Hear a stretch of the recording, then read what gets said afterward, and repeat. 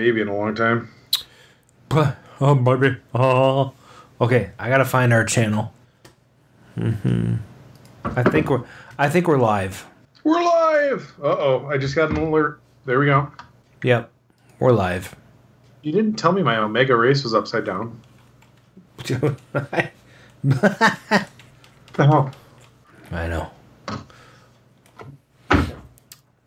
We are totally live. And the chatters are... They ran away. There was six, one, and now there's three. There's 3. one in there right now. Two. There was one, and now there's none. It's just us. Yeah. What? It's actually getting worse. We're down to 0. Okay, there we go. People are like, what is happening? I'm going to put my phone with the beeper thing right next to the microphone, so if it goes off... Wouldn't it be funny if Mark joined? It's like 2 a.m. there. Where is he? In England? Yeah. That's awesome. 9, 7, 8, Have you ever been to England? Yeah, I have. I need to go back. Me and my ex-wife went to Paris and UK. So, Nice. yeah, actually the funny thing about England is it was very rainy. Yeah. And Shock. no joke, my favorite part of being in England was being in the pubs. Yeah, the pubs are awesome. Yeah, I mean, I spent... Hey, Brian, what's up? So I spent the first night I spent in a pub that was near where we were staying at the Grosvenor House, which is just near Hyde Park. And there was this really cool sort of upscale pub, and people just wanted to talk to us. Like, we were obviously American. And then, of course, I'm chatty, so that doesn't help. You? No. Yeah. So then I'm sitting there talking to this older Indian woman, and she sort of has a bunch of people around her. What the hell are you doing? You're making all kinds of racket. I'm adjusting. I'm telling a story here. I had to shift. Oh my god.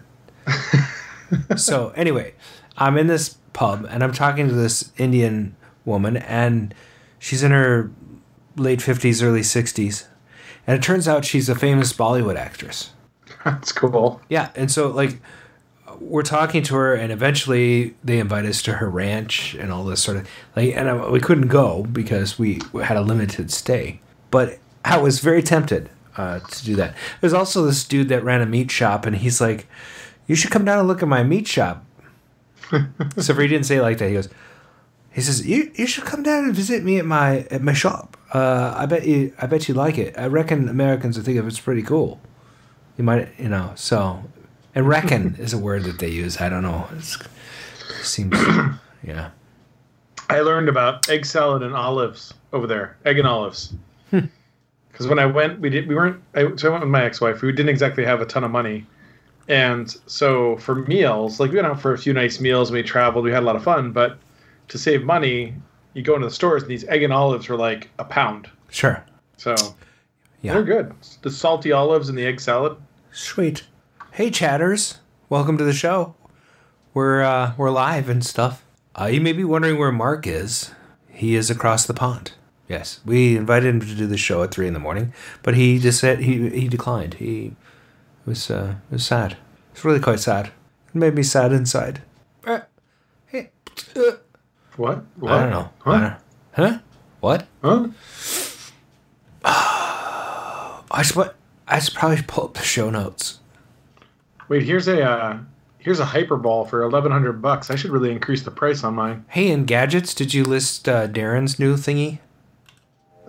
He hasn't announced it formally yet, has he? Well, he did on his Facebook page. I think that's formal enough. Well, he didn't say it. I mean, he actually said, "Hey, guess what I'm doing." Yeah, but everybody guessed, and he thumbs upped it. Okay. You know what I mean? He's doing. I just turned off my ringer. I don't want to get any sexting while I'm doing this show. I have like three articles already. Three articles of clothing? Three products. No, I'm only wearing one article of clothing. You see my shirt? Oh boy. No pants. Well, this is a no pants show. I normally I wear scrubs, but they were dirty, so, Huh. commando style. Yeah, I hear you. Well, oh my, Mark. Hey, look, Randy's in the chat. I haven't seen him in ages, like for a couple weeks. May as well get Dan back. Oh, that's funny. Mark bailed, so we got to get Dan back. Should we do that? Yeah, call him. We should call him right now. Let's give him a call. Yeah, I don't know. I haven't talked to Dan in months. I should give him a call. I haven't either. He calls me every time, like, there's something up with the Journey kits. He's probably really lonely, you know? Well, I can't get him to understand that Susan does all the stuff in the shop. This is one of the things that's kind of tough. Yeah. I don't do the day-to-day stuff in the shop. People call me and they're like, oh, hey, can you do this? Can you do that? Right. I'm like an interloper there. The shop is your storage. It's your secret storage. Well, it's, you know, I mean, like, we were joking the other day. I was like, she's the boss there. Like, I work for her. Yeah, you do. One of these days, there's going to be a warehouse raid at your shop. I don't think so. There's some stuff moving. There's some moving and shaking. Hey, Gil Kong. Welcome to the show. I like that guy. Who the hell's Gil Kong? I like that. That's a good handle. It's a handle of great proportions. Hey, you know what we don't have right now? I know. We should... nobody has said we're live right now on the Arcade Radio page because Mark's not here. Oh, no. So I'm going to go post in there real quick. And then I'll kick the show off. Right? Kick it. http://arcade spelling radio.live. That sounded very John-like. Now. Why does it have Mike Post picture? I'm going to remove that.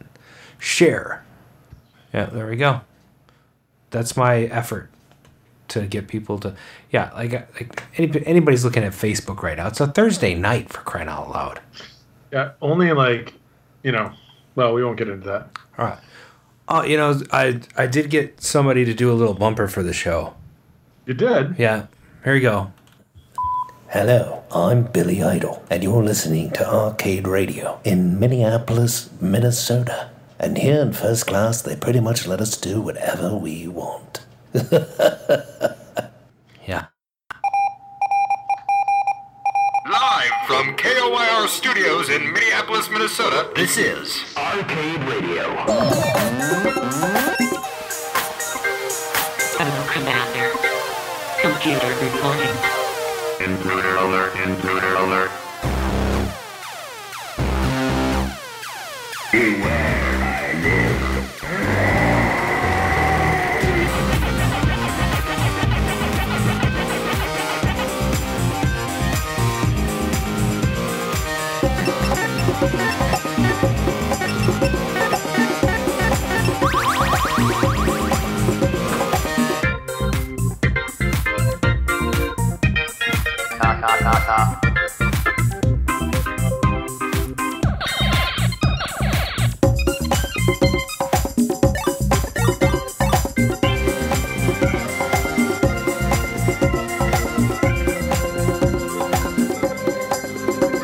A stimulating opponent. Hello and welcome to Season 4, Episode 10 of the Arcade Radio Podcast. Today is Thursday, February 20th, 2020, and the time is now approximately 7:23 p.m. Central. Thanks for joining us in the Arcadosphere. This is your host, Adam Steve Stevens. I'm joined by my co-host, Paradise Arcade Shop proprietor and part-time Bally Midway salesman, Brian Thurston Nowell Armitage III. And joining us later tonight, the man who broke the Galaga Tournament World Record and Galaga Marathon World Record after more than 12 hours of gameplay on a single quarter.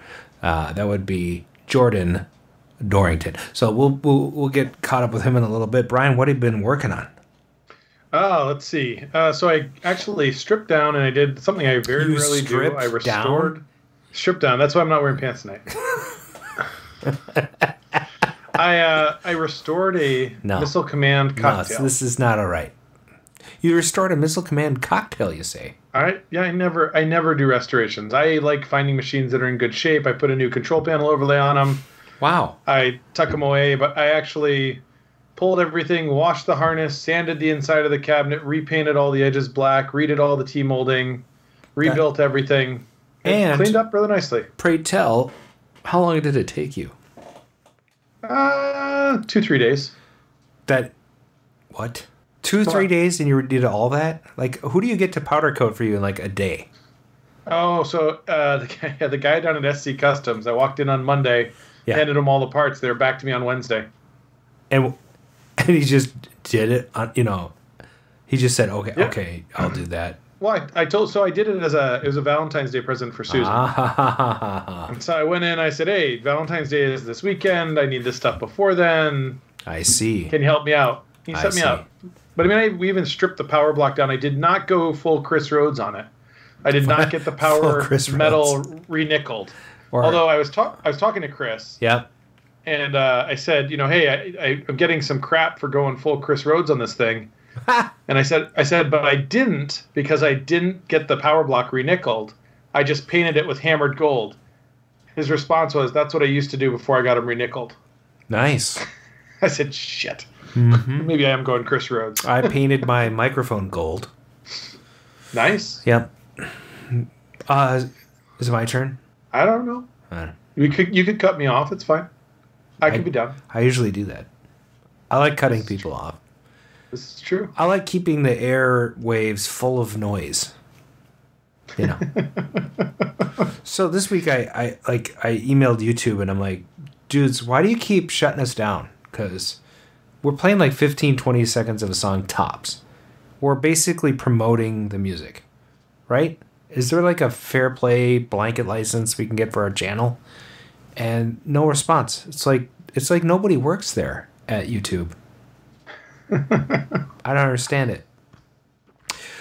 So there's some big changes at Adams Arcade. Yeah, I did some of that this week too. I'm a little sore. Yeah, so I don't know how much I want to divulge, but let's just say I have a lot more room in the home. And so over the last week, I started renovating some of the rooms and moving games around. I'm going to add probably close to 6 games to my arcade this weekend, with a little help from my friends. I am suddenly feeling the urge to go out of town. Hold on, let me get up Kayak here. What? They're just Atari cabinets? No big deal. Yeah. Oh my god. You got a row of cabinets to move, right? There's like Nintendo plywood cabinets. Yeah. I mean, stuff that you can blow on and it floats across the room. And which cabinets do you want to move? Let's move this Atari, that Atari, this Atari. I got this book this week, How to Win at Donkey Kong. So I'm really excited about that. Now, the funny thing about this book is I didn't know, because I paid $20 for this. Shipped. Okay. It was $1.95 when it came out, right? Now, the thing about this book is, look how beautiful it is, right? It's got like full color pages, and you're just thinking, okay, I'm going to be able to conquer Donkey Kong. This thing is so thin, it's like 2/4 wide. I got ripped off, man. There should be like a novel of how to win Donkey Kong. But, I mean, like, literally, this is terrible. It's a terrible thing. Yeah, and so I've been also... What's that? For $600, I could be in Hawaii this weekend. Don't make me punch you in the nuts. I'm not going to go into why I had to cancel my Hawaiian vacation. And no, we don't have time for that. We don't. And this may be a reason now to have Dan Lucen back on the show, because I'm going to go to a stupid MGC because of this. Yeah? Yeah, I'm going. Are you going? I don't know. What weekend is it? I'm probably on It's call. the first friggin' weekend in April. Who cares? I think trade it with somebody. You know what? I don't have my April call scheduled yet. I'll find out. Yeah, trade it with somebody. I'm on. There's only 2 of us. It's not. It doesn't matter. Just get the other person to do it, because you have to. You would do it if it was like California Extreme, but it's MGC. You have to come. I've never been to California Extreme. Oh well, there you go. So it's terrible. I'm also troubleshooting a Xenon soundboard for my buddy Gaines McDonald, who is the co-founder of the Classic Arcade Preservation Society group on Facebook. Check it out. I bought a new digital rotary encoder for Omega Race, which I think I was complaining on the last show that I needed an ORDS board, which is the Omega Race board that Billtronics made. But this basically gets rid of that dead spot in the pot. And so I went to this guy in Clove, and his name is Dog P. I guess he's been around a while. Just a little while. Yeah. Anyway, he made these boards that work with a digital rotary encoder. So I bought a digital rotary encoder and put together the whole solution. And I have an Omega Race with no dead spot in it. And the cool thing is that you can calibrate it. So you can adjust the sensitivity of the rotary encoder like you would for like a gaming mouse. So it's actually really cool because it gives you some more precise control over the OR ship that you control in the game. It's pretty tight. I like it. What about you? That's awesome. Well, sorry. So everybody at my house is amazingly sick. So I'm muting the mic to cough every now and then. So I apologize. You're coughing? Like literally, yeah, just a little bit, not a lot. I mean, literally, when I say everybody in the house, man, the average temperature upstairs right now of a person is, I think, 101.5. And let me ask you a question. When you're on call as a surgeon and you have a bunch of sick people in your house, do they let you go in? Yeah. That's just dumb. Well, what am I supposed to do? Well, not go in. They could get somebody else to come in. There's no one else. It's me and one other guy. He's out of town. Yeah, what? Okay. I'm that important. By the way, my Mario Brothers finally made it home. My Mario Brothers wide body. Does that mean I don't have to hear about it anymore? Nope. That means you got one cabinet that's lighter than the rest to move down with me. We'll just put a couple of 2x4s on the stairs and let it slide. Oh. Hey, what do you say? What? I was going to say, next up at my end is I've got to fix my Asteroids Deluxe cocktail table. Yeah, that thing is gorgeous. Like, you should take a picture of that and post it in the chat because it is minty.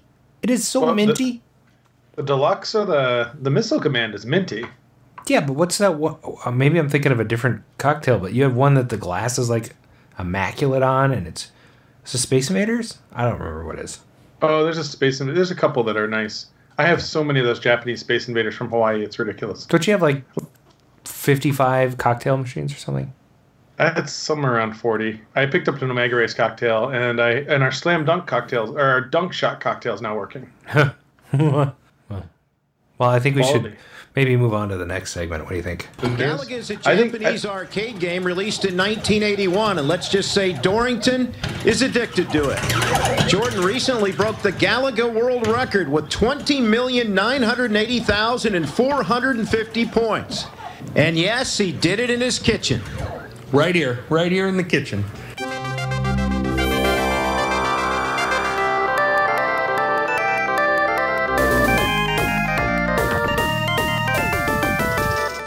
Good evening. The Arcade News, arcades, pinball, industry alumni, arcade openings, collecting, celebrities, world record holders, operators, coin-op, conventions, new products and gadgets, gamers. The Arcade News. I'm Brian McLeod. I'm Adam Stevens. We interrupt the ventilative. And now, the Arcade News with Brian McLeod. Well, welcome to the Arcade News. So I actually was going to touch on that first news story you had there, the story about Dorrington. We'll get into more details about it, but what I thought was interesting is KCRG featured him about a day ago. Eastern Iowa man wins 20 million points, a world record playing Japanese arcade game in his kitchen. And so, I saw this headline. I'm like, oh God, that's really cool. And then I look at it, and Galaga. It never struck me as Galaga being a Japanese arcade game. Well, sure, it is. I mean, I know, but that's not. I mean, you think of Japanese arcades, you don't think, hey, Galaga. Well, you don't think Pac-Man either. That's true. I mean, it's true. Bally licensed all these things, Bally Midway. I mean, you couldn't, back in the 80s, in the 70s, 70s and 80s, you could not get representation, you could not get distribution without an American company backing you. Yeah. So you had Sega Gremlin, right? Yep, that's true. And you had Bally Midway, and they bought a bunch of the Namco license. Even Williams eventually caved and did an IRAM game, the Moon Patrol, right? Yep, that's true. So I wrote. I had somebody actually write me today for my Galag board, which I don't know if I still have. That's a knockoff board, right?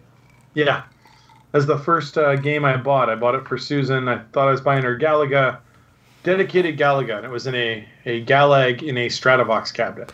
So does it play exactly the same, or it's very close? I'm not good enough at these things to know the difference between the two. I mean, I remember looking at it and going, "Why does it say Galag on the screen? Maybe that's a ROM problem." Nope. Galag, it's missing the A. And then why does the surround? Why does the bezel look funny? So yeah, Randy Gelking says Garaga. So one of the fun things is that they did this interview, and he'll talk more about it. But just kind of this whole question of, can you take a break?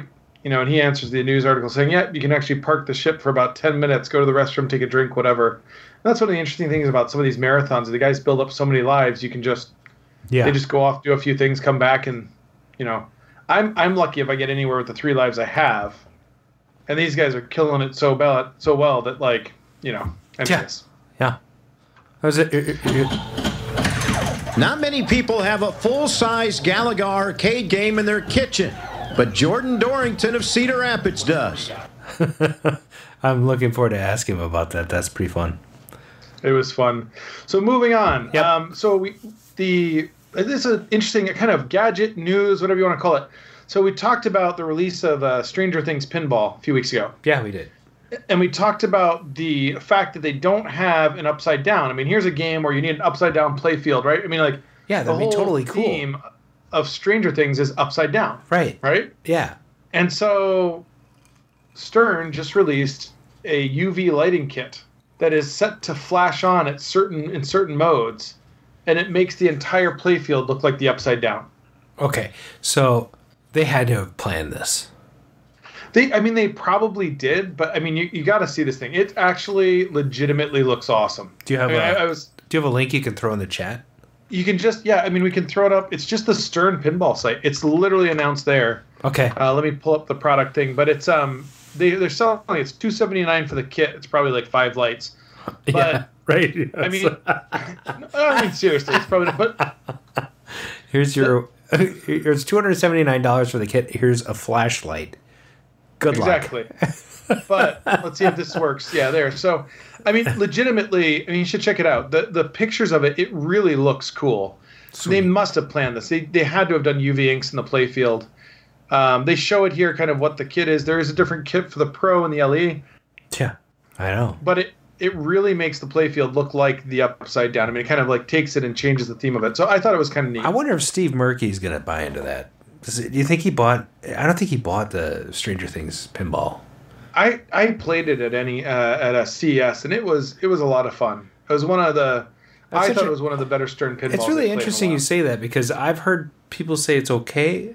I've watched some YouTube videos. I personally think that Stern finally did some innovation on the playfield. For a long time it's been cookie cutter, LCD, whatever. Yep. And I don't think they're producing pins as good as Jersey Jack. I think the themes are different. I would agree on most of them. But I mean, if you look at a Jersey Jack pin, you got a 22-inch monitor in all of them. Yep. I mean, I'm not saying that Steve Ritchie isn't a genius, but I'm just saying, dude, spend some money on your pins. You're nickel and diming people on these things, and you're buying for a Pro is now the base price of what a pin was in 1991. So if you want anything above that, if you want an LE, you're going to pay, and it's going to, you're not going to be able to drive a car because you have to pay for your pinball. Well, maybe you put wheels on the pinball. Well, there you go. Right? So, I mean, most people, I don't know, most people can't afford one of the LE pins these days. No, I mean, they are really expensive. But they're not made to, I mean, the LEs are definitely styled at the exclusive collector. The Pros are, they really get rid of a lot of the play on them. I mean, when people ask me what to buy, I tell them save up for the premium or like probably buy an older pin. Well, let's Stranger Things, for example. They have that screen and they have a projector. That little Pico projector that projects, images on a little screen in the middle and the ramps. That goes away if you buy the Pro. Right. It's like, why would you buy the Pro? Right. No, I agree. Because it's 4,200 instead of 7,200. Right. So put it in a bar and hope people play it. Yeah, and that's what it's for. I mean, the Pros are designed to be bar machines. Wow. Interesting. So we'll move along here. I just wanted to, not really a news article, but I went up to NE Arcade this weekend. Sure. Or a few days ago. And it's a little barcade, arcade, whatever you want to call it. Barcade is licensed, so we can't technically say that. Sorry, Jeff. And so it's this little arcade in the northeast of Minneapolis, hence the name NE Arcade. They had a good selection of games. I was kind of learning that the games are owned not by the owner of the bar, but by other people who go and maintain it. And it was all token play, which is interesting. Saw a new mode on Galactic Battlegrounds. Kelly, the guy that wrote that game, was up there, showed me the mode. It was really neat. But what I found interesting was I was kind of walking around and, I asked, some of these games are kind of, the screens are out of, like, they just look terrible. The controls on the Marvel vs. Capcom were Wicco buttons. Sure. Which is not, I love Wicco buttons, but it's not what you put on a fighting game. And I'm looking at this stuff, and I asked somebody, I asked Kelly, what's going on here? And basically, there's this detachment between, there's the bar owner, there's the game owners, and there's people dropping quarters. So the bar owner's obviously making money off the beer, and Sure. the game owners are trying to make some money off the quarter drop. But it's interesting to see these arcades opening up. I like to see it, but you go in and some of the games are just so terribly maintained. It's like, what? Why? Huh. So, what are your thoughts on that in arcades or barcades now? I don't know. I have not had great experience at barcades. I also have a higher standard when it comes to restoring games at my own arcade, right? So, I want the controls to work exactly as they should. I want, when I sit down at a Tempest or, Atari football, I want the trackball to work. I want the spinner to work. Barcades, they just a lot of times put in stuff that will attract people, and they'll be like, "Oh, I remember playing this. I love Galaga," and they play for a couple seconds, and it might satisfy the appetite of a average player, I guess. But I don't know. I'm kind of indifferent. There are barcades that are better than others. Tilt, for example, in Minneapolis, has a great set of pinball machines. They cycle them in and out. They do a good job. Well, in fairness, the guy that owns Tilt, his machines are immaculate. Yeah. They look brand new. It's fun to go play there. That's my point, right? You go to Up-Down, sometimes things don't work. Yeah. People don't care, As long as Killer Queen is working and, maybe I don't know, ice cold beer. Who cares about Pac-Man Royale? The red player doesn't work, Yeah, and Randy Gelking just said barcades don't go full Chris Rhodes, and this is true. But one of the things that kind of bugged me is some of it was just simple focus adjustments on the monitors. You walk by and the monitor's completely out of focus and completely over, and it it's probably getting towards the end of its life, needs a cap kit, needs a tune up, but they don't even take the time to just twist the knob and say, all right, let's just tune this back in. Right. No, and to be honest, I'm just razzing, Up-Down a little bit because I know here in Minneapolis there's a certain company that does the maintenance. So, but you guys are very receptive to that, but it's also dependent on whether the owners are going to have it worked on. So. Well, so the funny thing about Up-Down is that most of the maintenance we do is for the Up-Downs everywhere else. We Not don't in get many cabinets from the Up-Down Minneapolis thing. They drive truckloads of them up, and we actually don't get many from the Minneapolis store, which is ironic because they should be able to just drive them over, but none of them have a truck. So Anyways, so I'm not trying to disparage any arcade. If you're in Minneapolis, if you have a chance to check it out. Sure. It was fun, neat environment, good beers on tap. Oh my gosh. Hey. Oh my gosh. Did we just get What's some? up? What the hell just happened? Yeah. Is that Mark? Dude Yeah, it is Mark. Holy. How are you, gentlemen? Oh my god, I gotta delete this picture. What? What's happened? Don't worry about the picture. No. Don't worry about the picture. Welcome to the Nope. show. Holy crap! It's like 3 a.m. What time is it there? No, it's only 1:45 a.m. actually. All right, 2 a.m. All right, there we go. Did you ask there for you the go. special arcade room with the light behind the bed? No, but hold on, let me see if I can get this. Yeah, that works. We didn't know we didn't know it did this purple light until there was an accident where we turned only half of the things off in here. Oh my god, that's hilarious. It's true. Yeah. Mark, you now officially have not missed an episode since you became a co-host. Yes. I was actually kind of thinking he's going to join. Yeah. And who knows what. Okay. So, all right. Let's pause a little bit because we're talking about just whoever gets it. And Jordan will be here in just a little bit. But how's the UK? Tell us what you're doing out there. Well, first, are we on the air right now? Well, sure. Yeah, we're like an hour into the show. Okay, so they actually had the opening night premiere of the Broadway now play or Broadway bound play Back to the Future, and it was amazing. All new music, like sort of a new take on the film, and just so funny. And they had done some things that obviously wouldn't fit into the film, and they were perfect for a Broadway play.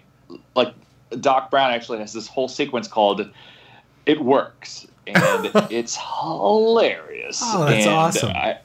Oh my god! I mean, also now that we know that we can see Broadway plays in Europe, we have not actually done this. You can buy a whole bottle of wine, bring it to your seat, and they give you 2 plastic cups, and they're like, "Good luck." Oh my god, that's hilarious! Please drink this glass, and here are your cups for you to endeavor to do this. And I'm like, yeah. And we hung out with a bunch of Brits, and they all loved my accent, and it's very strange and surreal. It's been a great night. Frankly. Did they use the word "reckon" with you? I reckon. I don't think so. Okay. I mean, I've had a few beers. We didn't meet the cast. The cast came out. We hung out with them briefly, and we were like, hope to see you in New York, whenever you become big and famous. And they were like, oh my God, that's the hope and stuff. And then, oh my God, and it's really good. They took the movie Back to the Future and they made it its own like individual thing. They did not copy it like beat for beat or anything. They made a very unique thing. And, good cheers for them, those guys. No, right. That's really cool. Yeah. So, yeah, what's funny is we are right up to the point where we should be doing What's in the Juke. Yeah. Oh, where we are? Yeah. Where's our guest? Well, he's going to join at 8 o'clock. So he'll be here in about 15 minutes. But I think we should... Well, I think we should jump ahead to what's in the... I mean, Mark's here. Let's go. I think we should. I'm ready to... All right, let's... I mean, I didn't get to write the show notes. But, we got your back. My wife says yes. All right, here we go. Sleepy time. I'm telling my wife. It's going to be like, we'll be fine. Here we go. Okay. Back in 82... I used to be able to throw a pigskin a quarter mile. Back to the cave with Time Runner. Why are things so heavy in the future? Is there a problem with the Earth's gravitational pull? That's right. We're going to skip right ahead. What's in the juke? It's chaos. It's chaos.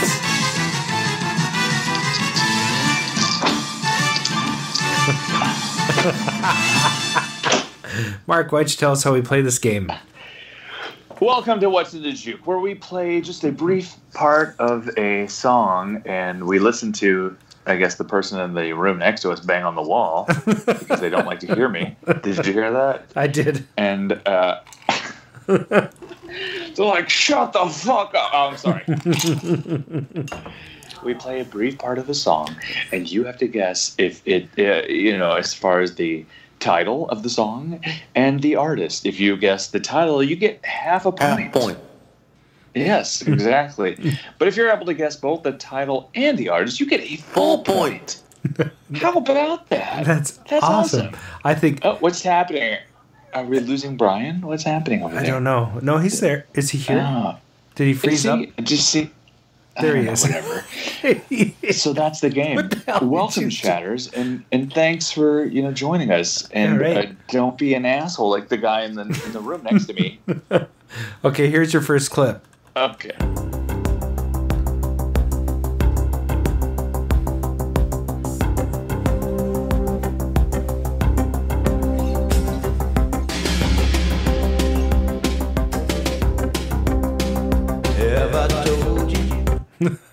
Hey, Mr. Peabody, that was a good guess. Not the Top Gun. It is Billy Idol. Brian Frober gets that.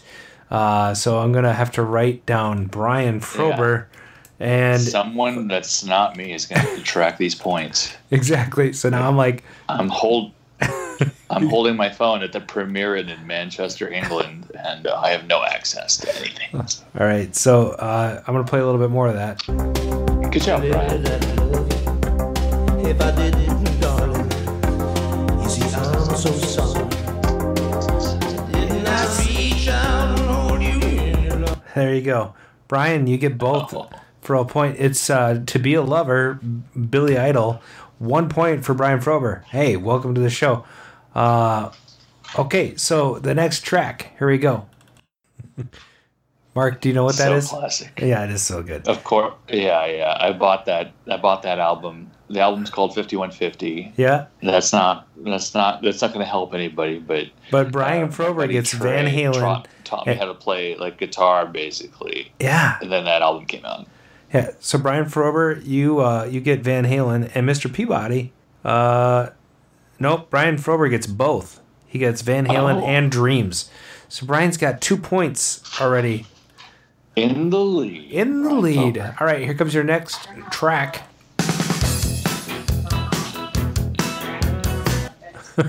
I'll play that again.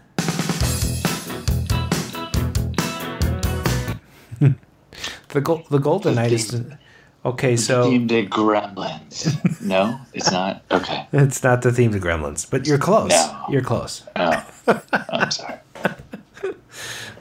So just how much have you had to drink tonight? Because we were at a few bars after the show. Yeah. We stayed.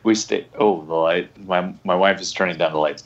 Yeah, we stayed. We stayed by the stage door, and I got to see Biff and Lorraine and Marty all come out. It was so fun. That's great. Brian is correct with Talking Heads. Which song is it, you guys? You're close.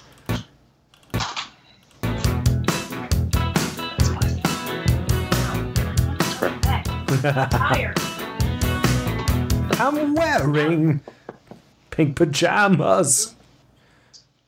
I don't know. I'm going to have to give this one up. That is Talking Heads, Wild Wild Life. Brian is ahead. Oh, yeah, totally.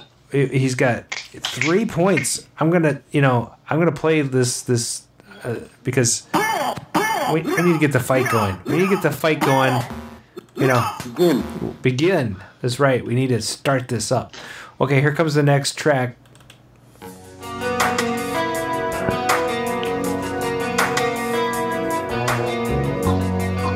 That's a hard one. I'm going to have to go to the middle of that song to give a little bit of a hint.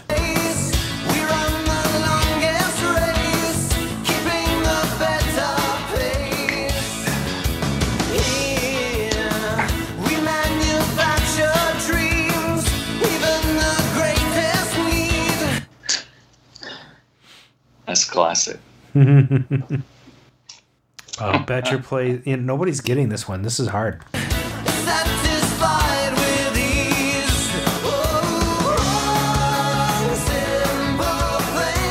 I just gave away the song title. Oh. Yeah. Nobody's getting it. I might have to let that one go. Mr. Mister is a very good guess. It is not them, though. Sorry. Simple Things is not correct. Not correct. You guys are close. It's One Simple Thing by the Stabilizers. Nobody gets it. Oh. All right, here we go. Oh, the Stabilizers. Yeah.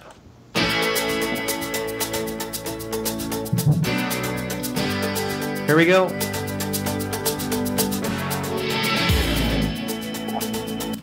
Jordan just joined us for the latter half of What's in the Juke. Hey, Jordan, welcome to the show. Hey, how's it going? All right, hang in there. We're just, the chatters are playing a little game right now, trying to figure out what the hell we're playing. Okay, here we go.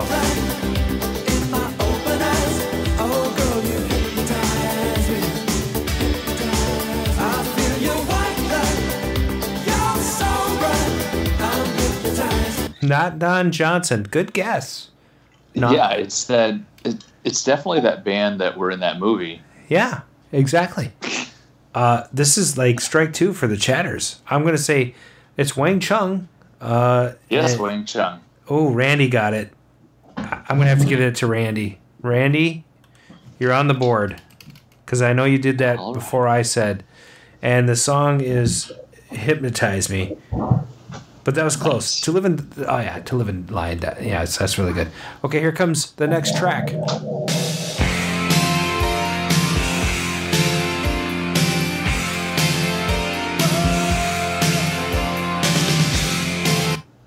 Anybody? Bueller? So, this track is, I'll play a little bit more.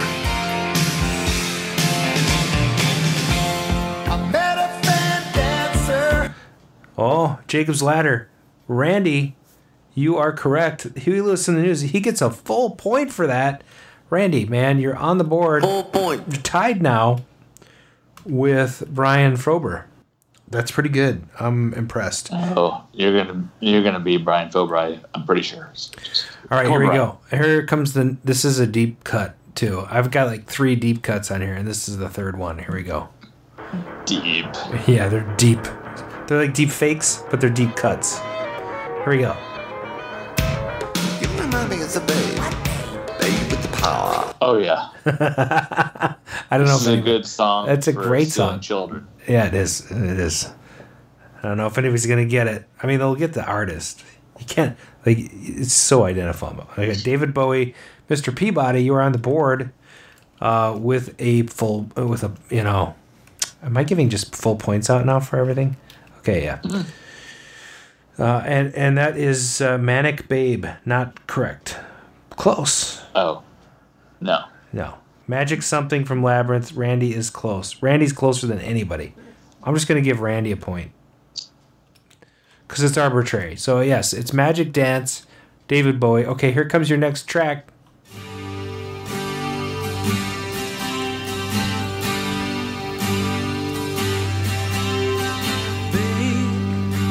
Tomorrow's so far away.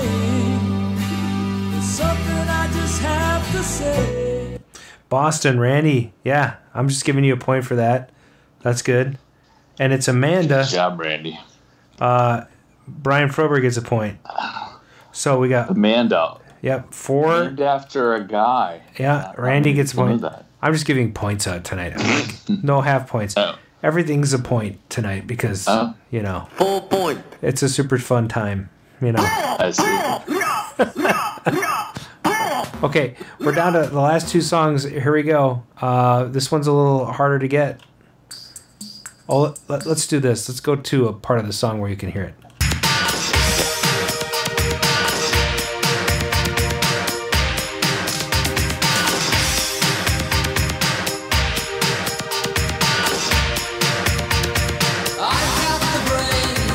That's it. Oh, yeah. This is all from 1986, by the way. This is the second time we've done 1986, like, exclusively. Yeah. I think those guys work at a pet shop. I think you might be right. It is the Pet Shop Boys Opportunities, and that means that Randy gets a point and Brian gets a point.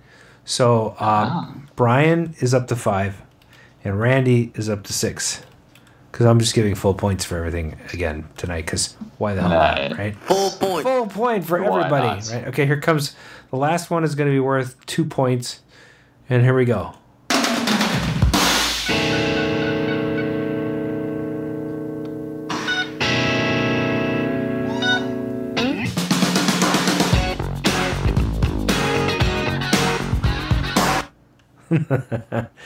Oh, in excess. Randy gets in excess for, well, it's worth 2 points, so now I got to split it in half. He gets a point for that. What you need, Brian Frober. Okay, so a point for Brian Frober, 6. And Randy gets another point, so 7. And everybody else can suck it. So the winners tonight are Randy Gelking is in first place, Brian Frober is in second place, and Mr. Peabody is in third place. You guys are awesome. Thanks for playing. Awesome. Sweet. Totally. Oh, here we go. Ooh.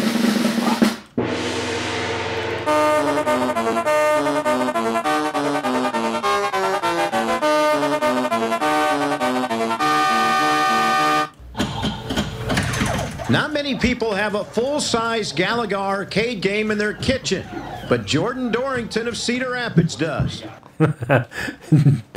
Mr. Jordan Dorrington, welcome to the show. What's going on? Oh, no. Welcome. I'm glad you could join us tonight. So tell us what you've been doing. Tell us what you've been doing tonight. Well, I was working. Yeah?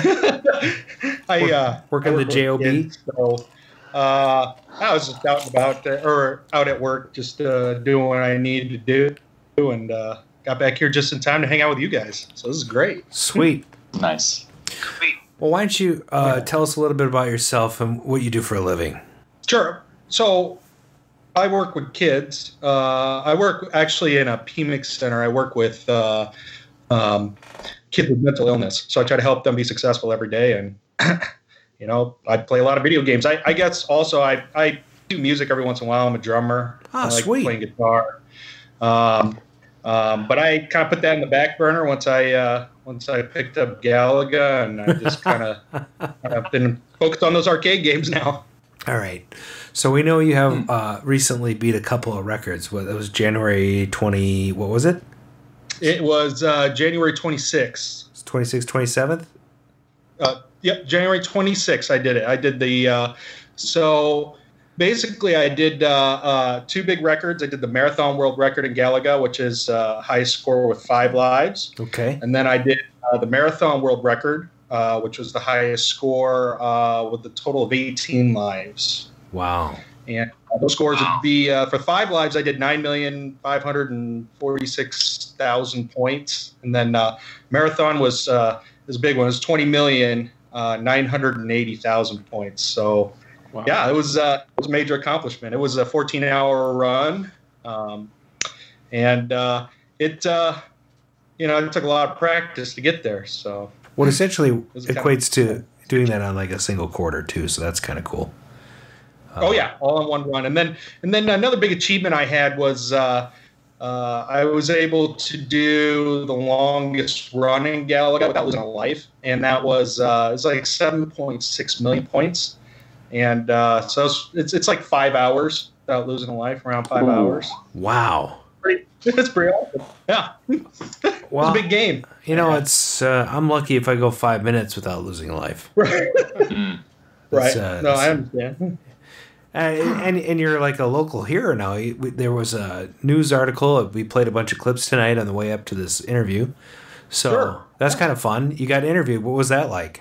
It's a little overwhelming, getting interviewed by, left and right by everybody, but it's been great. I mean, everybody's been welcoming about it. It's people are taking us seriously.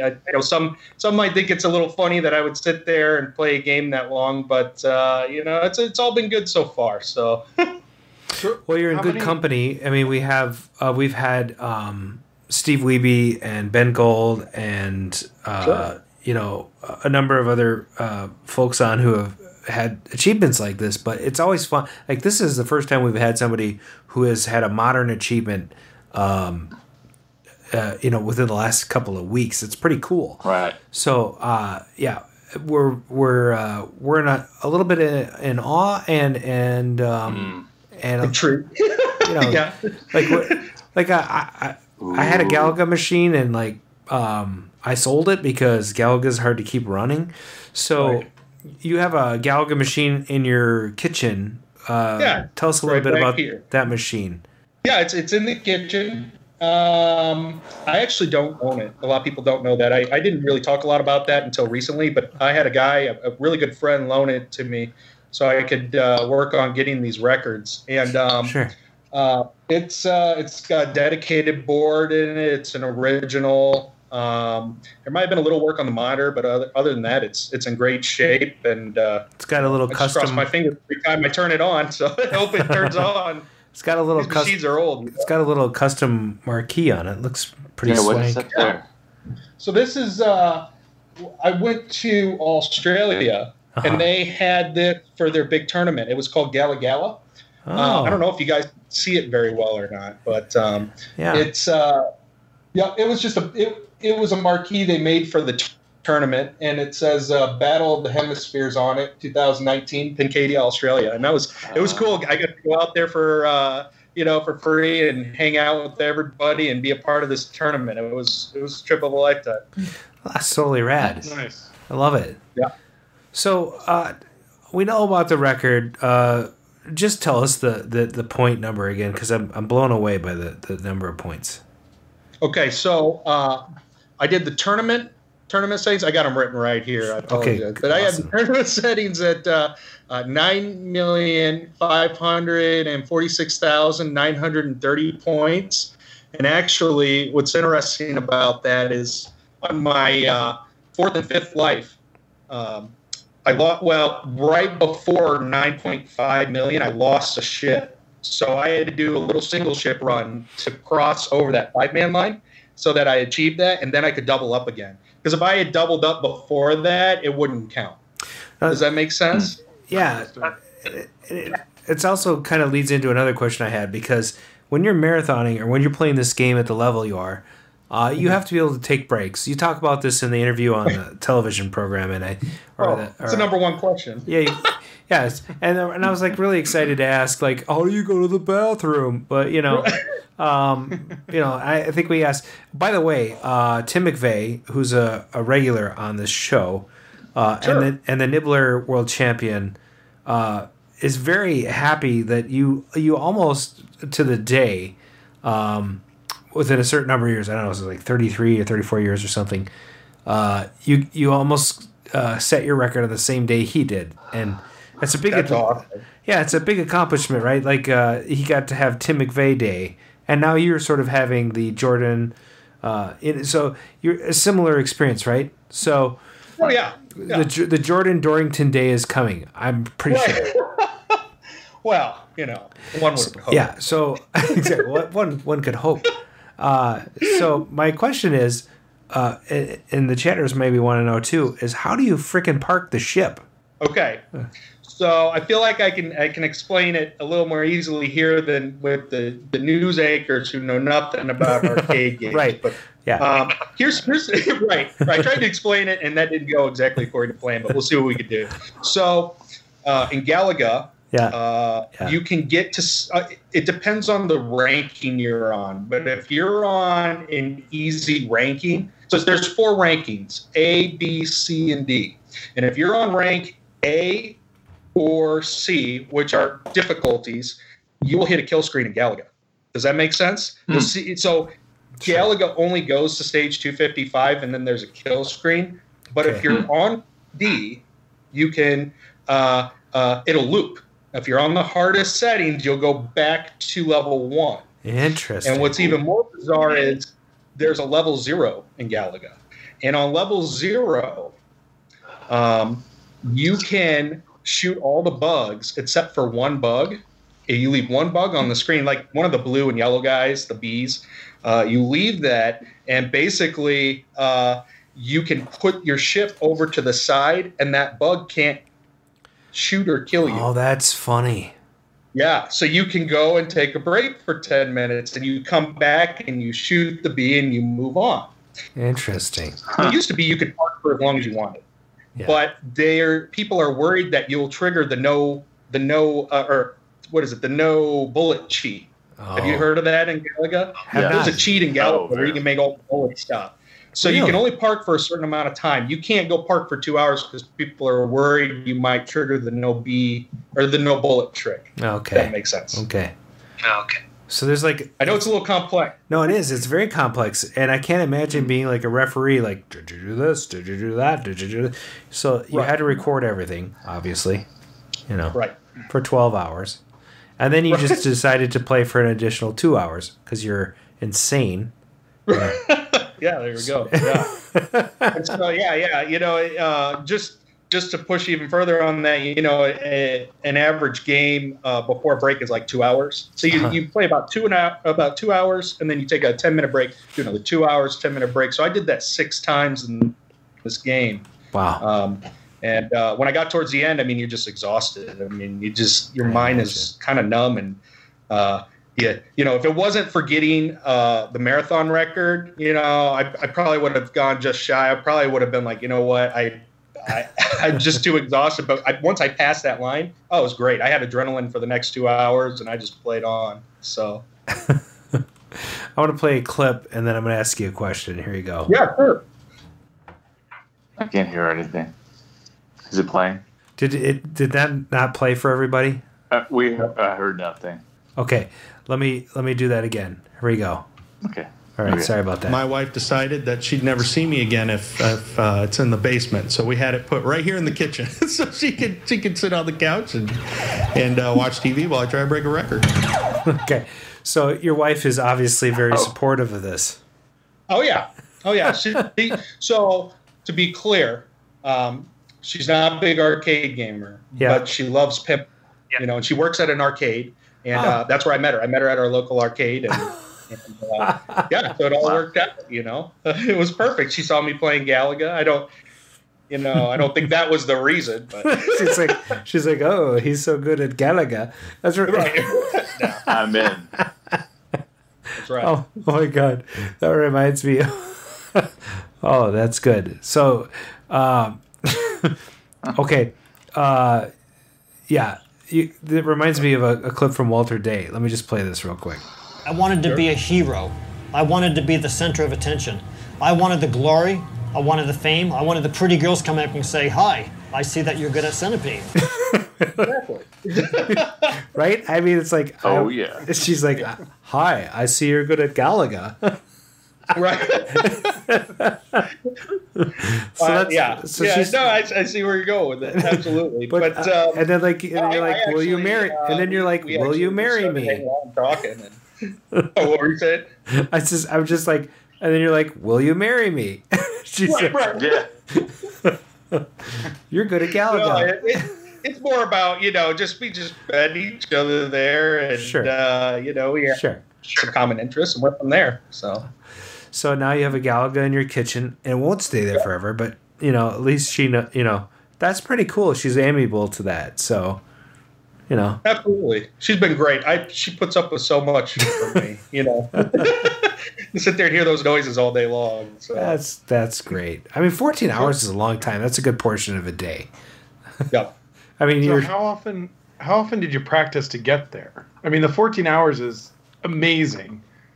But roughly how many hours did it take you of playing the game to get to that level? So let's start with this. When Quarter Barrel opened up our local arcade, I started going to play Galaga on the weekends, and they were on much easier settings at the time when I was playing, but I was starting to get these big scores, and I realized that, okay, I'm going to have to step it up a notch if I really want to get to some of these records. So I had my buddy who was able to find me a Galaga cabinet, and we put it here in the kitchen. And that's when I started playing every day a little bit, because, you're not very good when you start out. I mean, I would play maybe 30, 40 minutes on the hardest settings and be done with a game. And so I would play, I'd play maybe 5, 10 games a day. And then as time goes on, you start to get better. You start to play, one game takes an hour. So you're only able to play a couple games a day. And so it goes from playing every day to playing every other day. And then it gets to, well, games are lasting 2 or 3 hours. I can only play one game today. But I could maybe play a game a day. And then it turned into, man, it's got to be on a weekend because the games are getting so long. And after about a year and a half total of just starting from, the basics on the hardest settings, I was able to get to having these games where I was getting close to the world record. So, I'd say maybe a year and a half, and as much as you can when you start, and then you just get to this point where you're like, I can only play on a Sunday. I can only play one game for 10 hours now, trying to achieve this record. So if you miss it on a Sunday, that's it. You got to wait a whole nother week because you can't, you got work and everything else in your life. You can't just be like, okay, I'm going to do a 10-hour game tomorrow. That ain't going to happen. So I hope that helps answer your question. Yeah. And why Galaga?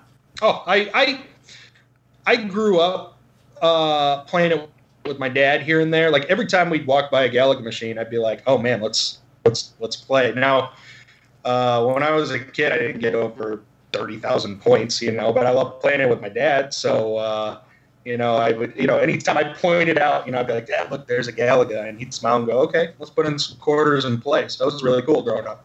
Nice, very cool, very nice. Did you have any favorite arcades back in the day that you visit with your dad? So I'm 34. So I saw the crappy end of the arcades. Mm-hmm. Era. Oh, yeah. We had an arcade in our hometown, and it was just terrible. No one went to it. It shut down after a couple of years. And I went to a water park to play on some arcades every once in a while, but it was like they didn't work. They didn't care about fixing them. I really didn't, I really didn't see many arcade games that when I was like from age 5 to 12, they just sucked. Yeah. I'm sure you guys. Were there any? Did you have any like Pizza Huts that still had like Miss Pax playing, or? We had a Pizza Hut that had Ninja Turtles. Oh yeah. So I played that. Yeah, that was cool. That's cool. They kept good care of that.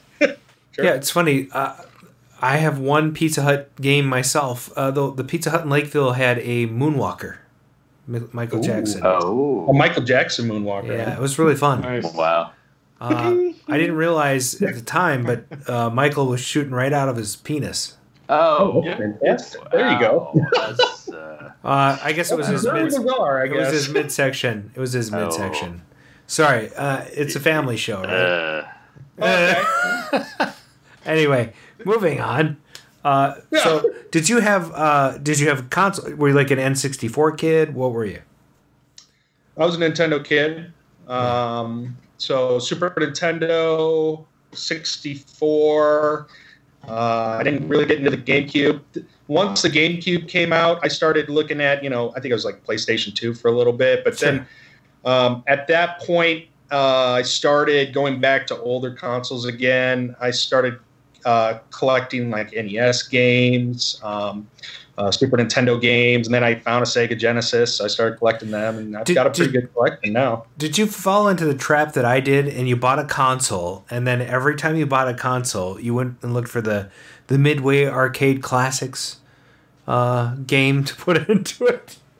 So like you could buy that thing on everything. It was on Super Nintendo. On everything, yeah. It was on like PS1, PS2, everything. But my point is that like at what point when you were playing console games did you realize I really like playing Galaga. I mean, I need a Galaga machine. Well, I'll be honest. I saw the King of Kong documentary. There you go. And that's when I started. I think like everybody gets into it, but I started going. I really like Galaga. I'd love to know what the record is on that. And I looked up the record at the time, and I was like, "This is insane! Like, there's no way I would even approach that. Let me find a different game." And of course, at the same time, there was no arcades around during that point. Right. I was looking up the record. So not only could I not achieve that record if I had a Galaga, there wasn't one around. So it was kind of pointless. I think I saw it in, I want to say 2006 or 7. And then for a long time, I just kind of played console games and collected them. And then like 4 years ago, the Quarter Barrel opened up in Cedar Rapids, and that's when I was like, "Oh yeah, all right, let's do something." Quarter Barrel. That's a freaking good name for an arcade too. It's an arcade and a brewery. I think that's actually even better. I love that. Sure beats the hell out of Barcade. So anyway, exactly. I'm bitter. They sued me. What do you do? So, but they totally did. Well, they didn't sue me. They just sent me a cease and desist. Cease and desist. Yeah, they're fuck those guys. There you go. We settled. I got a centipede machine out of it. I'm happy. And actually, Brad has it now. So, Brad can thank Barcade for that centipede. So, at any point in your video game career, so to speak, have you ever stopped playing for games for any period of time, or have you sort of always been playing? I've always been playing games. Games are a part of my life. I love playing games like Final Fantasy, Zelda. All the whole franchise on Zelda is great. Things like that. So I would always stay busy. People always knew me as playing retro games. Sure. Never really arcade games, but retro games obviously was a big deal for me. Watching cool things about, documentaries here and there about video games. And, have you guys ever heard of the Video Game Nerd? I watched him a lot. I watched Irate Game review those games. You know what I mean? So those were people I watched all the time, and I would go to garage sales and collect games and play them with my friends, and that was the cool thing. So. Nick C in the chat says, "Ask Jordan how long until he kill screens Donkey Kong Jr." Oh, yeah. I started playing that pretty well lately. I've got about 230,000 point score in it, so I have all the basics down. I'm hoping here to have a kill screen pretty soon. So that game is hard. Oh my god, that game is relentlessly hard. I bought one like a year ago, I guess a year and a half ago. It's moving into Adam's Arcade this week, actually. Cool. So I'm super excited about it because I want it to be parked next to my DK. But when people come over and play DK Jr., they're used to playing like the Nintendo version, which is much more forgiving. Oh yeah, absolutely. And you get on the arcade one, and you're like, "Fuck you." Right? I can't tell you how many times I've screamed at my or at the Donkey Kong Jr. machine. So annoying. Yeah. That is a tough game. Yeah, it is a tough game. So besides, Galaga is not easy either. Personally, sure. I talked to a bunch of people after you scored that record, and it was interesting to me. Like, I've never scored more than 50,000 points. I've never scored more than 160,000 points. Like, people haven't even approached the level that you have. Like, 1 million points is unreachable. So, sure, it's like you play at a totally different level. I think Billy Mitchell says it, in maybe in King of Kong or Chasing Ghosts, but it's like you're born with it. So has Billy called you up to say, "Hey, congratulations on your world record"? Are you part of the Billy Mitchell Club now? He did reach out to me. That's awesome. And he said, he wanted me to possibly do a double up stream with him, and I couldn't do it at the time. Sure. That's cool. He wanted to play Donkey Kong, and have me play Galaga next to him. And I said, if we find time available, that'll be perfect. I would love to do that. That's not a problem to me. So that's pretty cool that he invited you to do that. Yeah, that was pretty cool. Yeah, I've seen him a bunch of times. I've met him. He's always a charming individual when you're hanging out with him. That's for sure. Yeah. So, what got you interested in games? You're going back to your earliest game memory. What got you interested in video games? I got a Super Nintendo for Christmas. and like changed forever. I like that. What games did you get with it? I got Super Mario World. Oh, I got one of the crappiest games ever made in history, Home Alone. Oh, yeah. Like, I beat it. Like, this is stupid, but, you know. By the way, I should take this time to plug the Analog NT and the EverDrive X5. So I also like the Super Nintendo. There's a European company that made a FPGA version of the SNES. So it uses field programmable gate arrays to emulate at the hardware level. So you're actually playing Super Nintendo basically on a Super Nintendo. So, but it's modern hardware, so it outputs HDMI, and you can do scan lines and the whole thing. So it's super fun. You get to play like, you know, Super Punch Out with Gabby J. You know. Oh yeah. And the all that stuff, and it's totally, you know, you can have your entire ROM set super cool, and 8-bit do controllers with super awesome like low latency Bluetooth wireless, so you can sit in bed and play an HDMI. It's unbelievable. And then if you buy the EverDrive from Chris, you know, you're set.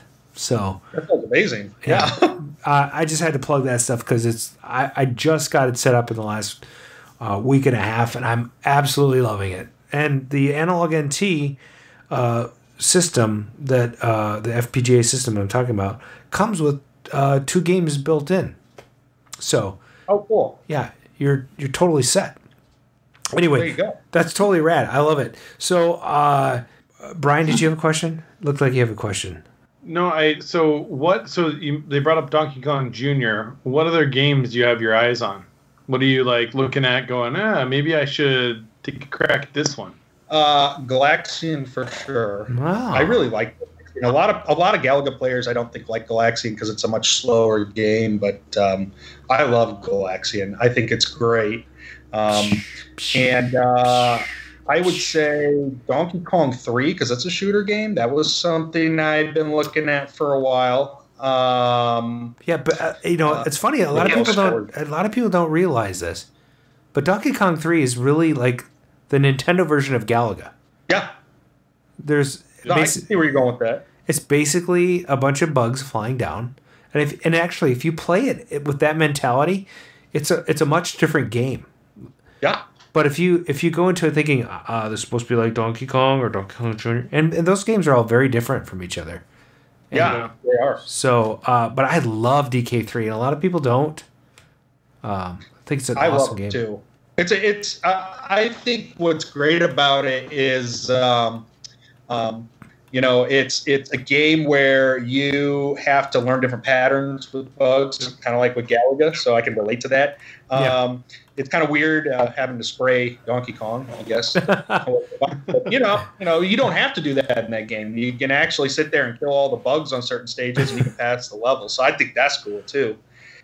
You know, games like that, maybe like 1941 too. I kind of looked at that a little bit. You know, simple shooter games that I might be having an advantage on because I can play and, you know, do the fire button for 14 hours. So I might as well look at maybe a couple other games where it takes a lot of firepower and a lot of stamina to be able to do that. So yeah.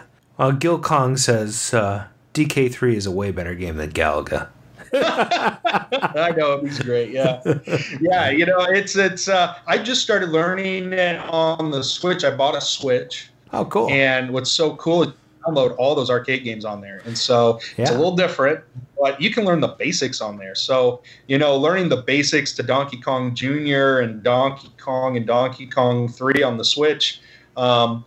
Is great because then I can go down to the arcade and then actually do actual runs where, you know, I can just sit there with the Switch and just learn basic strats. You know, you need to do save states on the Switch. So yeah, pretty cool. Yeah, I mean, I don't even know a game system now that if you buy it doesn't come with save state, which is pretty cool. Yeah. So it's interesting. You're about a decade younger than the majority of us on this show. So you kind of grew up with what I'll call the fighting game era. So Teenage Mutant Ninja Turtles is one of them. But sure. But you had like Street Fighter, Mortal Kombat, you're a little bit behind us as far as like the golden age goes. But then you find this Galaga game that's a golden age. How do you feel that golden age games like Pac-Man and Galaga, Dig Dug, Tempest, Star Wars compare to that fighting era? What's your opinion on that?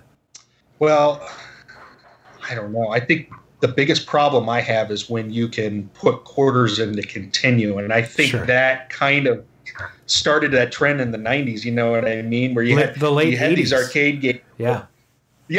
Where you had these arcade games where you put a coin in and you get the highest score possible, and then it's got bragging rights to it, and then you fast forward to these games where I just keep putting in quarters and I can get a big score. You're kind of buying your way into that. That kind of is not a big thing for me. Sure. So there's some 90s games that I do like. I believe they're 90s. Sinistar, is that late 80s? That's 80s. Or is that's early 80s, yeah.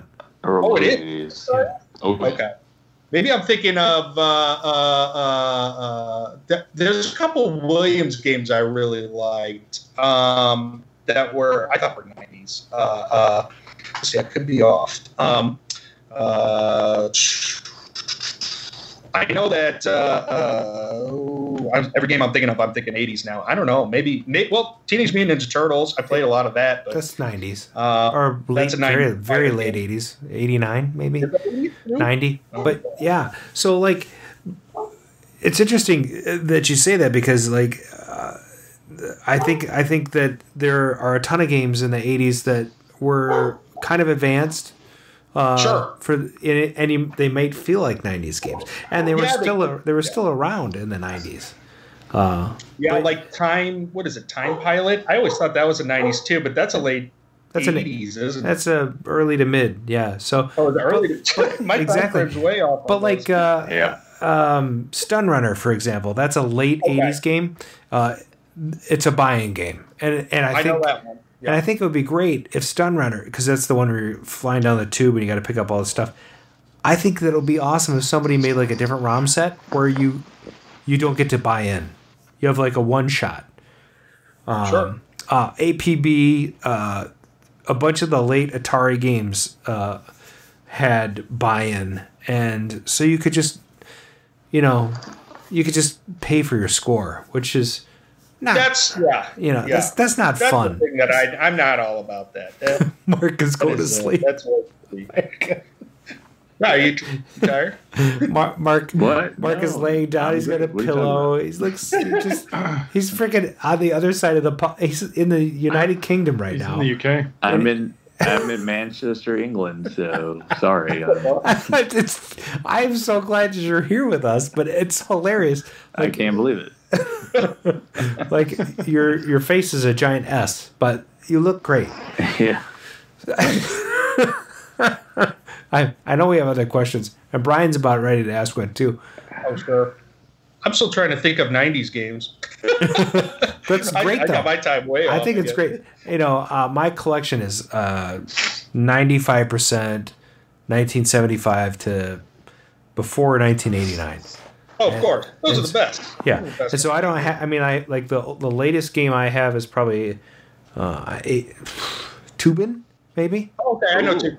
I've played it. Yeah, and that's also a buy-in game, but it's kind of fun because it's two players and you're whacking away and it's right. Swimming down the river. So but I find it boring after a while, but the kids love it. Sure. They just pump quarters in it. It's got a steep learning curve. Because doesn't it have the weird controls on it, or? Yeah, it's all buttons, I guess. Yeah, it's all buttons. Yeah. I mean, that's another thing that's great about old arcade games, right? It's like every game has a unique button set or a unique control set. Yeah. And they really try to innovate in the 80s. You had Pac-Man, which was what? A joystick. And then you had Tempest, which was a spinner. You had Tron with a spinner and a button and a trigger button. And then you had Star Wars with the yoke. You had Moon Patrol with joystick and a button. I love Moon Patrol. Defender, holy crap. That's a steep learning curve. Here's a set of buttons that will just confuse the shit out of you. Yeah. And a joystick. Star Trek, one of the worst control sets on a dedicated system, but one of the most awesome on the cockpit. Spy Hunter. Yeah. You have a wheel. Don't speak ill of Spy Hunter. I'm not. I'm just saying it's unique. Don't do it.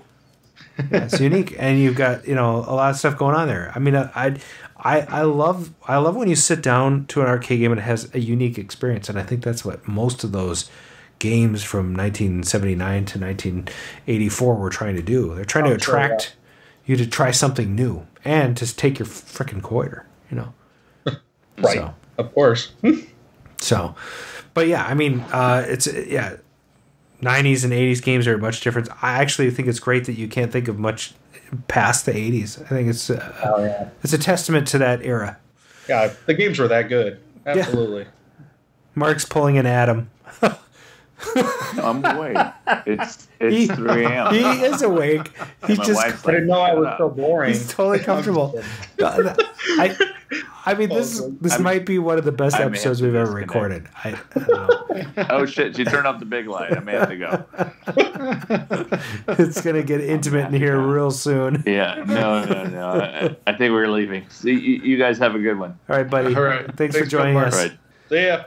So that was Mark Shields. I can't believe he did this show from England, and actually, cool, I can kind of believe it. I was half expecting him to join, but that's pretty awesome.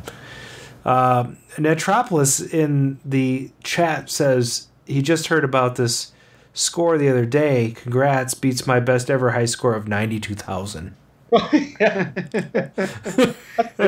you played with the Mister or anything? Have you ever tried that, Jordan? Somebody brought that up. There's a FPGA game board called the Mister, which is kind of like an open source version of like the Crafty Mac Bit Kit, and it has a lot of FPGA versions of games. I have not. No, I have no idea what that is. So the reason I asked, I'd be curious. So, like, I mean, one of the things that the Bit Kit did is they got a lot of Aaron spent a lot of time working with Tim, making sure that the emulation was just dead on perfect. Oh, okay. And the Big Kit is proprietary. I mean, like, Aaron owns all the code for it, created all the code for it. The Mister is an open source, but it's and Brian Frober clarified it does consoles and computers as well, and it does. Mm-hmm. But it's kind of it's based on what is the D10 Nano FPGA board. So it's like a board you can buy from Amazon, Mouser, wherever, and load this code onto it, and then it will do an FPGA emulation of these games. So I'd be curious. I can't, and I don't know offhand. I'm sure one of the guys in the chats does. If Galaga is on that, and they'll probably answer in about 2 minutes. I don't either. So that'd be pretty cool. Puyan. What does that have to do with England? Yeah, and it's and Brian brought up. It does have the advantage of the Mister has the advantage of it's an open source, so it's constantly being advanced. It also has the downside of it's an open source, so like you don't know if the people doing the advancement know what they're doing. I mean, most of them do, and there's a pretty good forum, but it's kind of one of these things where anybody can jump in. So far, it's been pretty good, but we'll see. It's very promising. There's a ton of people working on it. Yeah. What are there games like? So I'm gonna ask the other side of this. It's like, are there any games that you've walked up to and you've just been like excited to play? Started playing, like, no, absolutely not. This is terrible. I'm done. Never wasting another arcade in general or Galaga, because Galaga can have those problems actually. For example, you could get on a Galaga machine and it can have the rapid fire on, the fast fire on. It's just a joke. I mean, you just sit there, hold the button down, and it just annihilate the bugs. So I've had that thing where I'm like, oh, I'm gonna play Galaga, and it's like, oh wait, it's on the easiest settings, and you just can machine gun everything. So, but you're talking arcades and games in general? Like games in general. Are there like games other than Galaga that you've walked up to, started playing, and been like, no, just not worth it, done? I am not a fan of Missile Command, and I'm sorry for anybody who likes Missile Command. Oh my god, I'm terrible at it. I just got absolutely. Find the hang up button. Where's the hang up button? I haven't taken time to look at that, and I'm just like, I always thought that was terrible for years. But I maybe look at it, down the road someday. But I just am not with the big trackball, and you got the 3. Yeah, it's funny because you joined the show late because Brian was gushing about his Valentine's gift to his wife, which is a Missile Command cocktail. I shit you not. This was this was our conversation before you joined the show. And so and like Missile Command to me is like one of the coolest games ever. There's actually a document, and I'm not berating you. I'm not berating you. You deserve to hate what you hate. But let me just tell you, there is a documentary out there about a guy that does a Missile Command, and it's a fun one. It's a very difficult game. And we also bring up Roy Schilt on this show quite a bit. Oh, sure. Now, see, I'm not trying to necessarily bash it, but I'll tell you what my problem is like that's a game you have to sit there and you got to study because it's gonna all those shooter missiles or whatever, they all coming in the same spots, and I'm just going, I don't have the time. So I just sit there and play for fun, and it's like, oh, I just die after one stage. I'm all done. The world ends. That's all. Blow to smithereens. So I was going to ask you: are there other trackball games that you don't like? Is there anything with trackballs, or is it just that strategy on Missile Command particularly? I'm terrible at Arkanoid. So, no, wait, that's not a trackball. That's a what's spinner called that? The spinner. I'm terrible at that. Maybe it's those things that I'm not very good at. I guess I'm really bad at Marble Madness. That's a trackball, isn't it? That's yeah. I'm not very good. So maybe it's a trackball. Maybe you're right. Maybe it's it's that. I don't know. I just there's a couple of games that like. I just can't get into. That would be Missile Command is one.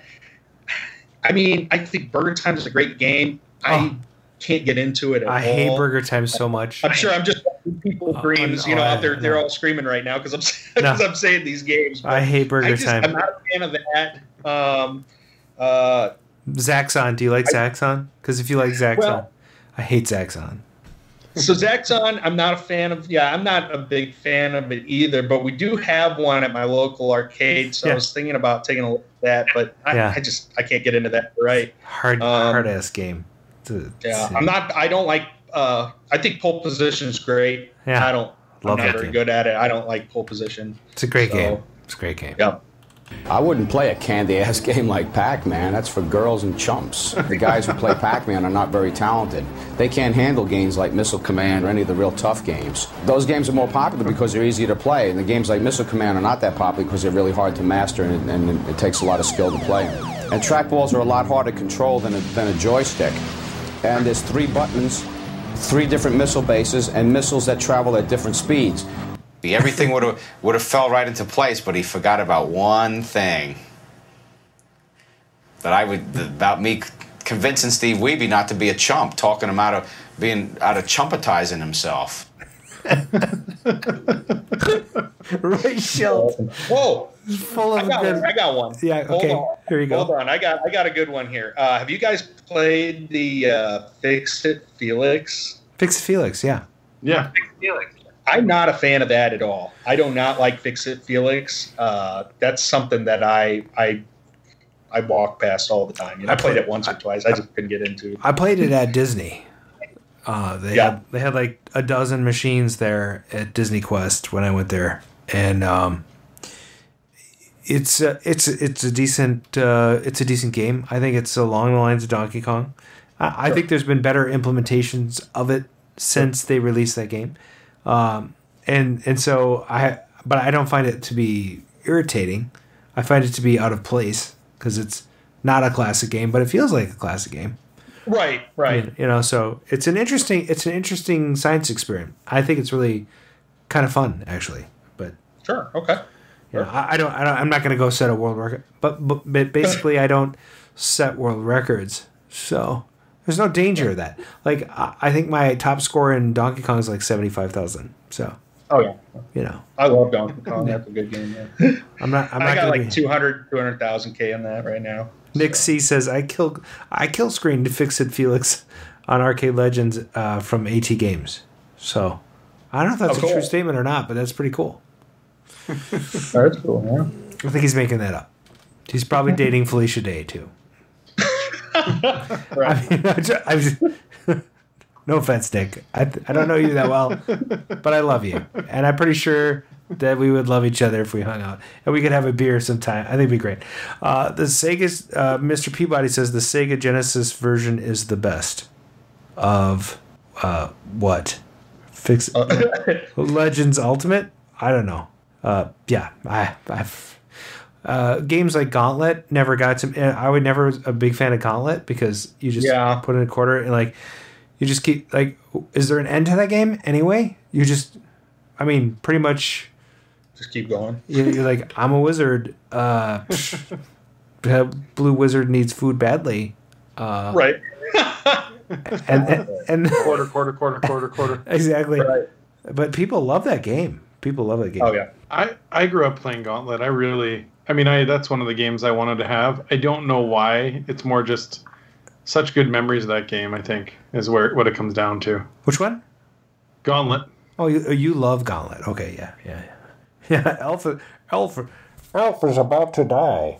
That's right. That's Gauntlet. I played it a little bit, not very much. I never got into it. Don't shoot the food. Satan's Hollow is a game I love. Really? That's interesting. That's another one that would be great. Is there a world record on that? Because sure there is. Look that up. I'm not a fan, but oh yeah, I enjoy that game actually. I will say that is I do have fun with that. Hell of a cabinet. Adding the shield to the ship was a big thing. That's for me. That's what sold me. Is you could have this little shield for a minute. It's like a barrier thing that nothing can hurt you for a split second. I love that. So they were going to Satan's back. Yeah, exactly right. So they actually added the shield to that. Was that the first game to do that? Because Space Invaders, you had shields, but they were like 3 shields that were static, and you had to hide behind them. They were more like they were more like bunkers, really. Gorf had a shield. Oh yeah, Gorf did. But it wasn't around the ship. It was just a shield. War of the Worlds. Oh my god, that game. Okay, I just want to say, if anybody gets a chance to play Cinematronics, War of the Worlds, it is super rare. I know one guy that has one, and he's right here. It is probably my new favorite vector arcade game of all time. I love it. It has like creepy animations for the aliens. They like walk like spiders and come towards you, and you shoot. It is glorious. I don't know how it didn't become like a bigger game, except for Cinematronics. What I thought was really funny about that one, like you talked about the shields on the other games. Mm-hmm. So we had a couple of pro gamers, like fighting game guys, come through the shop on this tour with Red Bull, and they played War of the Worlds, and we had it at 2DCon last year, and watching people play it at 2DCon who were kind of classic gamers versus the competitive fighting gamers, the style was just so different. Like the competitive fighting gamers, it was like they were like integrating this, like the strategy became very quick where the classic gamers would like move, stop, shield, shoot, like move, stop, shield, shoot, and the flow that the fighting games guys had was like moving while shielding, getting across, shoot. I mean, it's just like everything was much quicker, much more succinct. It looked like kind of a flow to the game. I suppose when I play it, it's like button 1, button 2, whoops, button 3, shoot, I died. Okay, button. Yeah. But it was really cool to see. That is cool, yeah. I've never played it, so I wouldn't know. Are you a Street Fighter game? Have you ever played Street Fighter or Mortal Kombat or those? Oh yeah. I played Street Fighter Turbo or whatever they had. Yeah. Super Street Fighter. Yeah. Do you find Mortal Kombat? Do you find the classic games like? I'm trying to create an argument here, but like, do you find the classic games? For me, I'm a button masher when it comes to fighting games. I'm not very good at like comboing up. I know a few combos. And like, if you play Toshinden 2 with me, I'll kick your ass because I know all the combos. But if you play like Street Fighter or Tekken, unless you play Tekken Tag, then I might win. But so, my point is that there's all these different combinations, and I feel like games like Galaga and some of the other games, there's more precision because you have less to concentrate on. So. What do you feel about that? Like, are you a fighting game guy, or If you are, that's cool. But I'm curious. Yeah, combos and fighting games have never been, getting the combos and fighting games. That's never been a big thing for me. I think what I love is about. Well, here's what I love most about Galaga. It's very satisfying when you take out an entire stage of bugs and you do it gracefully. You know what I mean? Yeah. And it's just like, perfect. Wow, you cleared that. And then you get a perfect bonus. And then you get the next stage and you clear it out. And maybe there's a little trouble, but you're able to how to handle that situation. That's what I find so appealing to Galaga. Whereas, like you said, learning those combos in these fighting games are important. And obviously, there's a difference between a guy who's just pounding the controller a million miles an hour and actually a guy who knows how to do moves and things. So I could see a little similarities in that with what you're talking about. But really, that stuff has just never been appealing to me. Right. Understanding the ins and outs of games like Galaga and Donkey Kong Jr., doing things in the game that like people didn't think could happen. That's what's really cool to me. A great example would be point leeching on Donkey Kong Jr. For years, people didn't really know that existed, or were like, wow, I didn't think you could do that. I didn't think that was something that the game, you found this hidden thing in the game that's so cool. And those are things that just, bring a lot of joy, I think, to, me when it comes to playing these classic games. Galaga, what was really cool for me was finding out at 13 million points, or I think it's 14 million points in Galaga, that the hit miss doesn't work anymore. You know what I mean? Like, that's so cool.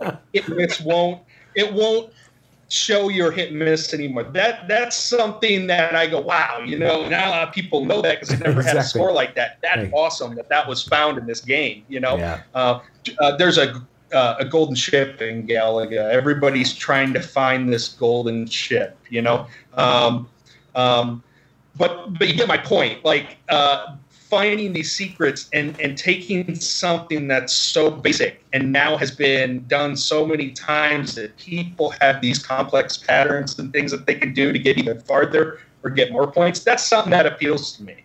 Yeah. Does that make sense? Oh, for sure. Yeah. And I can't imagine what it's like to play. Okay, so the other thing about this that we haven't discussed really is this game's from 1981. Yeah. Yeah. I was born in 85. Right. So. It's older than you are.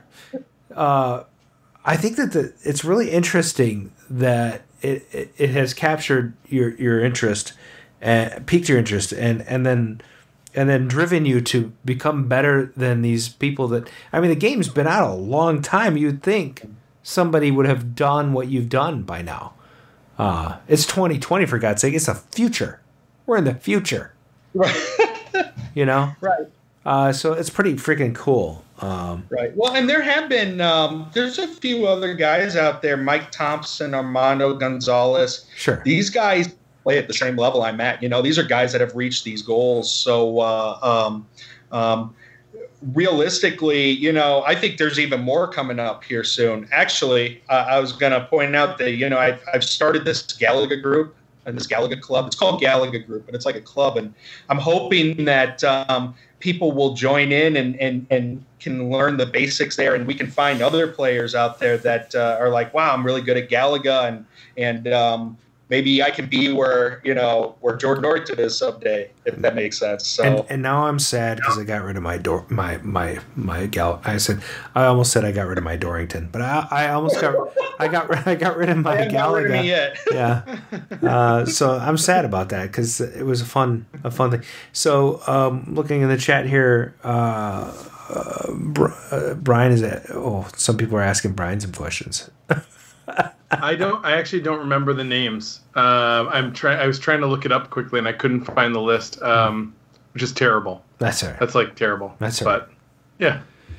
So this is sort of the basic question you have to ask somebody who plays at your level. So we'll wrap up with the what advice would you give to a young aspirating He's an aspirating player who's on his deathbed who can't play the game. No, what advice would you give to a young aspiring gamer who is trying to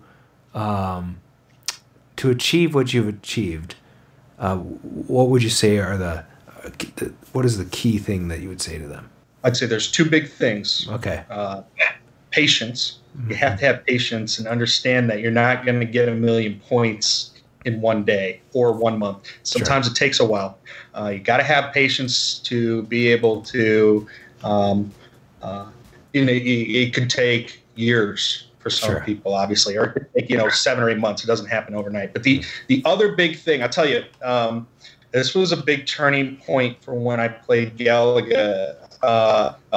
It's rewatching footage that I do and understanding the game in itself and understanding where I'm making mistakes. Because now today with technology, with you streaming, people streaming games all the time, you can look back and be like, wow, I die here at this part every single time.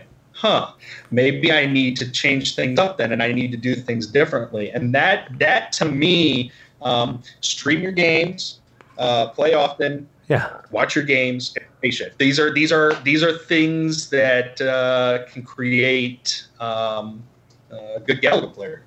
That's good advice, I think. So with that, I think we should close out, Brian. What do you think? I think that sounds like a plan. I think we're gonna have to trade off tonight. Oh, right? We could just alternate. Yeah. So, thanks again for listening in to the Double R's. That's the Arcade Radio. Like us at Facebook at Arcade Radio, or check out our semi-regularly updated blog at arcaderadio.com. That's RCADERADIO.com. Whatever that spells. Call and leave us comments on the questions and game line 612-548-GAME. That's 4263 if you don't know how to spell game. Subscribe to our YouTube channel and click the notification bell so you know when we're streaming live. It's just one click to like it and subscribe. Oh, and by the way, Jordan, hang out with us after the show. We'll have a little wrap up, but you can also subscribe to our podcast on Anchor FM, iTunes, Google Play Music, and wherever your podcasts are normally streamed. Do I get to do the outgoing one? You get to do the outgoing. Do it, man. That's going to be it for the show. From Arcade Radio Team, we hope you had a great time, and we'll see you at our next episode.